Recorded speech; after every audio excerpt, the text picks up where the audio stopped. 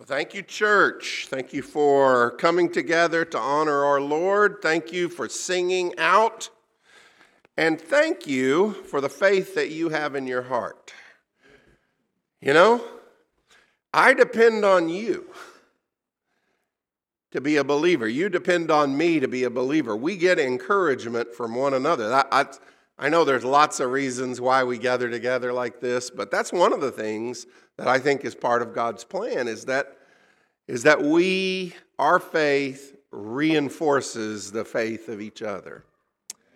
So I'm grateful that you're here. Thank you. Week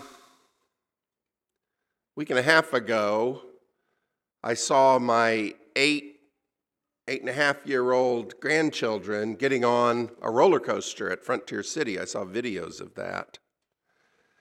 And that brought back memories of when I was 8 and even 9. I was a big old chicken. I can't remember if it was at Frontier City or the old Spring Lake amusement park, but they had a small roller coaster, not even the big roller coaster, just the small roller coaster. And I had the hardest time getting up my courage to go on that thing.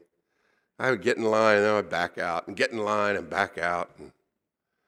And then finally I got on it and I sat in the middle, in the middle seats. Somehow I thought that'd be safer. And we went around at one time, scared me to death. And as we were coming in to the place where it stopped, and I'd watched it, it'd go around one time, stop, let everybody out. I said, "We're stopping now, right?" I shouted that out to the controller. And he gave me this evil grin. Now, this is how I remember it 60 years later, 55 years later. He gave me this evil grin and said, "Oh, you want to go around again?" And I remember that so vividly. Now, eventually, I got up my confidence, and I was able to do it. And then I loved roller coasters till my inner ear gave out. Now I can't ride them anymore again. John has written us these letters, 1st, 2nd, 3rd John, to a church that has a lot of externals pressing onto it. Little church body, probably smaller than what we have right here in this building. They've had people that have abandoned them and run off and started their own sect, and are looking back down on them and not loving them, really treating them with disdain. And that's going to shake their confidence. It's going to make them afraid. Are we on the right track? Are we doing what we need to do? They are situated in a larger culture that has a lot of forces arrayed against what they have come to believe. The Jewish religion itself, many of the Jews didn't convert to Christianity and accept the Jewish Messiah, Jesus, and they opposed this new Jesus movement. And that was the first wave of persecution against a lot of Christian groups. And then Roman society slowly kind of got on that bandwagon with leaders like Nero and others and really put pressure on the Christians to say, you're not just crazy, but you're bad for believing what you believe. You're bad citizens. You don't respect our religion, and that makes you a traitor. That makes you treasonous to our way of life. And we don't trust you, and we don't know what to make of you. And so there was all of this pressure on these Christians to say, are we even on the right track? There was this pressure to cower in fear. And so John has written these 3 letters, 1st, 2nd, 3rd John, to kind of give the Christians some tools to realize we are the ones who have confidence in this world. We are the ones who have seen the actual future of where the world is going. He says, look, right back in chapter 1, we studied this way back when we started this series. says, look, we apostles, we saw Jesus. We heard Jesus. We touched Jesus. We are telling you things that are as real as the realest things you know. Jesus is reliable for you. Don't let the world get in your head and take away your confidence and joy in Jesus. It's reliable. John says in that same first chapter, you abide in God's light that he has sent through Jesus Christ. You stay there. That doesn't mean you ever fail. He says, anybody who says they never sin, they're just lying. They're lying to themselves. You know you sin. I know I sin. He says, but if we're not supposed to keep on sinning, we're supposed to fight against it. But if you sin, we have Jesus Christ. We're abiding in Jesus Christ. His blood, and it's a continual process, it sounds like. His blood is always on the job, washing us and purifying us in God's sight. Don't let the world get in your head and take away your joy and your confidence. Don't let it cause you to back off of the faith that you have. Here in the last chapter of John, which is where I actually want you to be looking, John chapter 5, John kind of pulls together a lot of these strands. And he says, you have come to the one place of life there is. The one source for you to have life in the entire universe is where you have come when you have come to Jesus Christ. This is the testimony. God has given us eternal life, and this life is in his Son. Whoever has the Son has life. Whoever does not have the Son of God does not have life. This is where the life is. The Son of God grants us the right to live with God forever, to have eternal life, to live with God forever. But what's interesting about what John says is eternal life is not then. It's some future point. God, the Son of God grants us the right to live with God forever, to have that eternal life, starting now. Your eternal life doesn't start when you get to the kingdom of heaven, when the resurrection takes place. Your eternal life starts the moment that Jesus Christ washes your sins away in the waters of baptism by his powerful blood.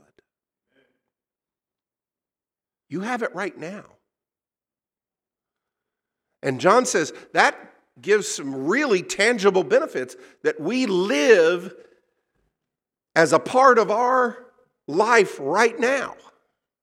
Not one day I'm going to be fixed, one day I'm going to be powerful, one day I'm going to be good. Right now, he says. He says, you're not going to be perfect. Jesus is the one who's perfect. He's got us. But you're going to be better starting now. Because Jesus Christ, the Son of God, has given you this life, this eternal life, and it's in you right now. There's a disturbing thing he claims. Look down in verse 19. If you've got your Bibles, 1 John chapter 5, look down at verse 19. We know that we are children of God, he says. We followers of Christ. Christ has made us children of God. We know that we are children of God and that the whole world is under the control of the evil one. This is very close to the end of the whole book, and he reminds us of this devastating fact. The world around us, Satan has his hooks sunk all the way in and has had his hooks in the world for a long, long time. we know that the whole world is under the control of Satan, of the evil one. It doesn't take us long to realize, that tracks. Wars and all the stuff that causes wars, greed, hatred, envy, rivalries, lies, disease, breakup of families, natural and man-made disasters. Satan has his hooks in really deep in this world. And John doesn't want you to just focus on the scary Satan, the evil one. He says, no. Yeah, that's real, and we live in that world, but we are something different. We are children of God. You don't deserve to be a child of God. I don't deserve to be a child of God. But Jesus made us into children of God. And yes, the world is in a mess. But we aren't. Because we are children of God. And there's an implication for that. If you're a child of God, if you have been given eternal life starting right now,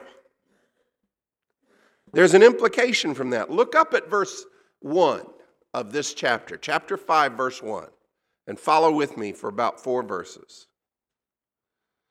Everyone who believes that Jesus is the Christ is born of God. And everyone who loves the Father loves his child as well, loves Jesus as well. This is how we know that we love the children of God, by loving God and carrying out his commands. John does both of those things. He says, you want to know if you love God? You love his children. You want to know if you love his children? You love God and do what God says. In fact, this is love for God. Keep his commands. And his commands, the commands of God, are not burdensome, for everyone born of God overcomes the world.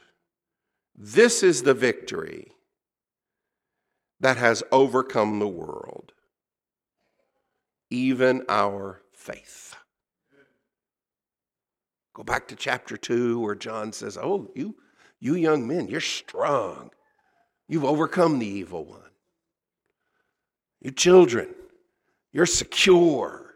You old men, you've been forgiven. He goes through all these different images of what victory is, and he says, yeah, we live in a messed up world, a world that Satan is actually torturing as an act of rebellion against the rightful ruler, God. We live in that world, but we aren't being defeated by that world. In fact, the truth that you live by, if you're a Christian, Jesus Christ is the Son of God. He is the Savior. He is coming back to rule the universe. The truth that you live by, if you're a Christian, is overcoming the world, John says. That faith that you have is overcoming the world. That's a mind bender. If you meditate on that, you begin to realize what he's doing. This little church that feels so overwhelmed externally, he says, you've got that backwards. Satan is on the defensive. You are the invaders. God is using your faith, your confidence in Jesus Christ, to push back the power of Satan bit by bit. We are not hunkered down here, I hope the world doesn't hurt me too much, and I hope it doesn't trip me up with sin. We are here as God's foot soldiers to put down the rebellion of Satan and to help Jesus Christ restore the rightful order of the world. That's what's going on. Your faith is conquering the world. Now, it doesn't look like that to us a lot of times. That's okay. John says that's the truth. And you need to begin to live realizing that that's the truth. This is the victory that has overcome the world, even our faith. Satan is torturing this world to defy God. We are here to take the world away from Satan. That's what God is using Christians and these little Christian congregations like Wilshire to do. Bit by bit, as God gives you strength in your little circle of influence with your little power that you have, you say, I can't fix everything that's wrong with the world, but this little bit right here, this isn't yours, Satan. You got a Jesus person to deal with here. And I'm going to spread the will of God in my circle because my faith is overcoming the evil that you're trying to do. Let God's will be done on earth as it is in heaven.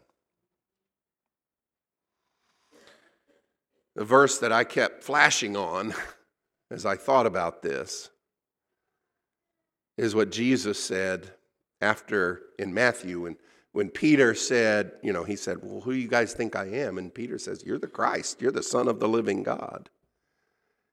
And Jesus says, on this rock I will build my church, and the gates of Hades will not withstand it. And I misunderstood that image for a long, long time. I thought it meant we'll be safe inside our little church building and other people will be in trouble, but hell can't get in here. But that's not what it says. It says we're the army that's pounding on the gates of death and hell. And their gates can't withstand us.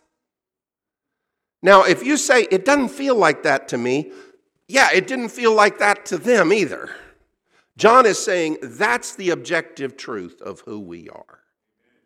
And the more you live in that truth, the more confidence you have tomorrow to act like that's true and to win some victories for Jesus, your Lord. That's just the way it is. Look down in verse 18. I'm sorry, I'm just skipping you all around the chapter. You probably should go back and read it in order. That would be good for you. But I'm skipping all around it. Look down in verse 18, chapter 5, verse 18. We know that anyone born of God does not continue in sin. The one who was born of God keeps them safe, and the evil one cannot harm them. Oh, that's good. You need something to help your confidence? You need to meditate on verse 18. Anyone born of God does not continue in sin. The one who is born of God keeps them safe. The evil one cannot harm them. What do you mean cannot harm them? The evil one puts you on a cross, Jesus. The evil one eventually puts the author of this letter on the Isle of Patmos in exile. What do you mean the evil one cannot harm you? The evil one can do lots of bad things, but it cannot touch that proclamation. The world is in the control of the evil one. We are children of God. Can't touch that at all.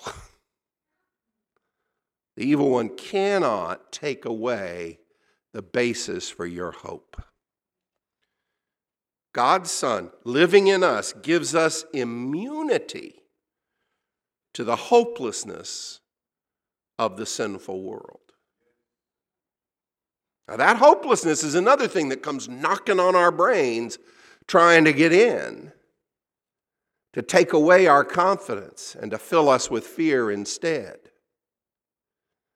And you know people who give in to that hopelessness. I am an addict.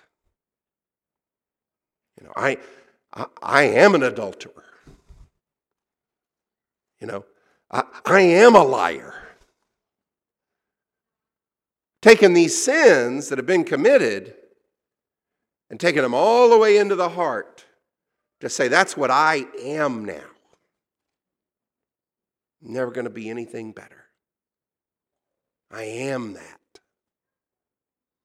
And the Word of God says you are a child of God. And don't let anything take that away from you. If you say you never commit sins, you're just lying to yourself and to us. But the power of Jesus Christ is able to wash your sins away. You just don't let the hopelessness of sin knock you away from Jesus Christ. Stay in the light of Jesus Christ. Abide in the truth that you have heard. I'm just echoing all the things, the ways John said this throughout the letters. You stay where you are. Don't let this fear dissuade you. And that hopelessness of the world cannot harm you. You don't have hope because you're strong enough. You have hope because Jesus has already defeated the enemy. That's the reason. And the evil one can't hurt you where it really matters.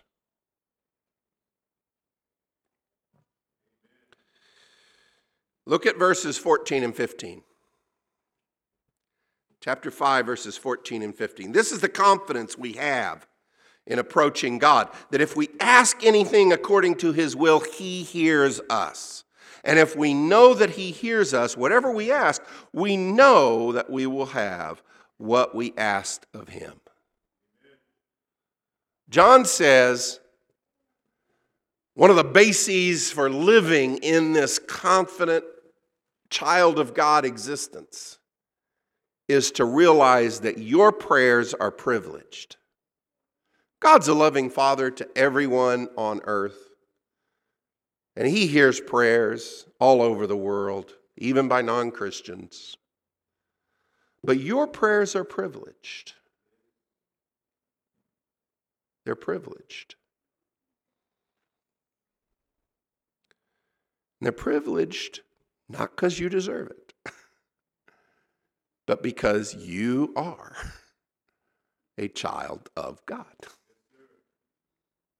Jesus made you that. Jesus granted you that. And so when you pray according to God's will, like Jesus prayed, not my will, but your will be done. When you pray that kind of prayer, God listens. And usually God is already moving to answer your prayer. You don't get the answers you expect always. And if you pray selfishly, we're warned in James, that's not even a real prayer because it's not your will. But when you pray, God listens to your prayer. The prayers of those who believe in God's Son have power beyond what we imagine. Look at verses 5 through 9. Who is it that overcomes the world? Who is it that overcomes the world? Only the one who believes that Jesus is the Son of God. That's your faith. That's your badge. You do not let anything push you off of your confidence in that faith, that Jesus Christ is the Son of God. This, Jesus, is the one who came by water and blood, Jesus Christ. He didn't come by water only, but by water and blood. And it is the Spirit who testifies, because the Spirit is the truth. There are three that testify, the Spirit, the water, and the blood, and the three are in agreement. We accept human testimony. God's testimony is greater because it's God's testimony, which He has given about His Son. That's a bizarre image. There's a bunch of strange things connected to that passage. I'm just going to tell you what I think the big takeaway is.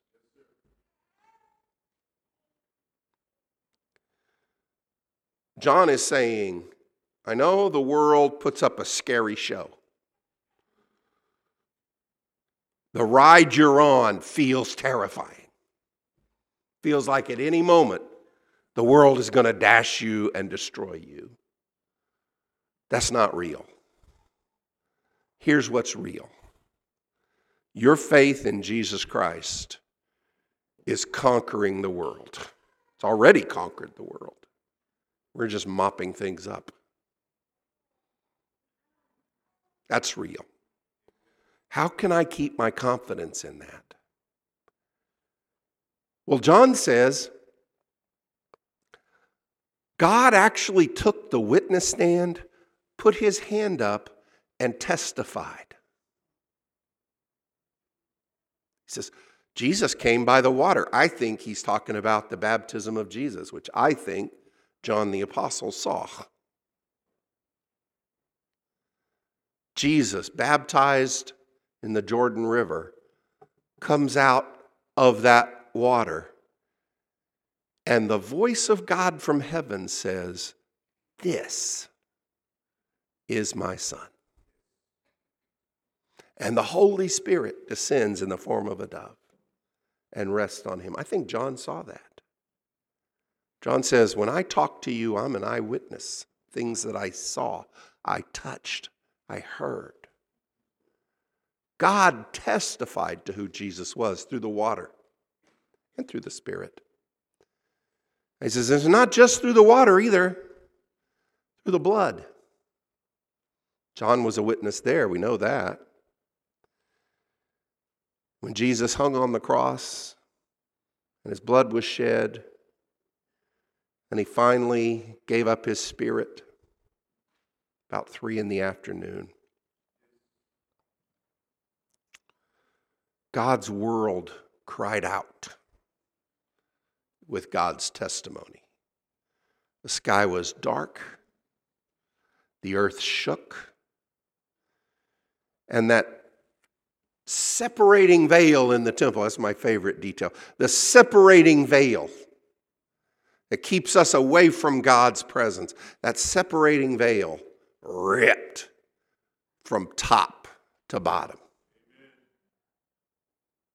God testified in the blood of Jesus. And if that's not enough for you, 3 days later, God overrode that crucifixion and brought Jesus back in the resurrection life that we all enjoy.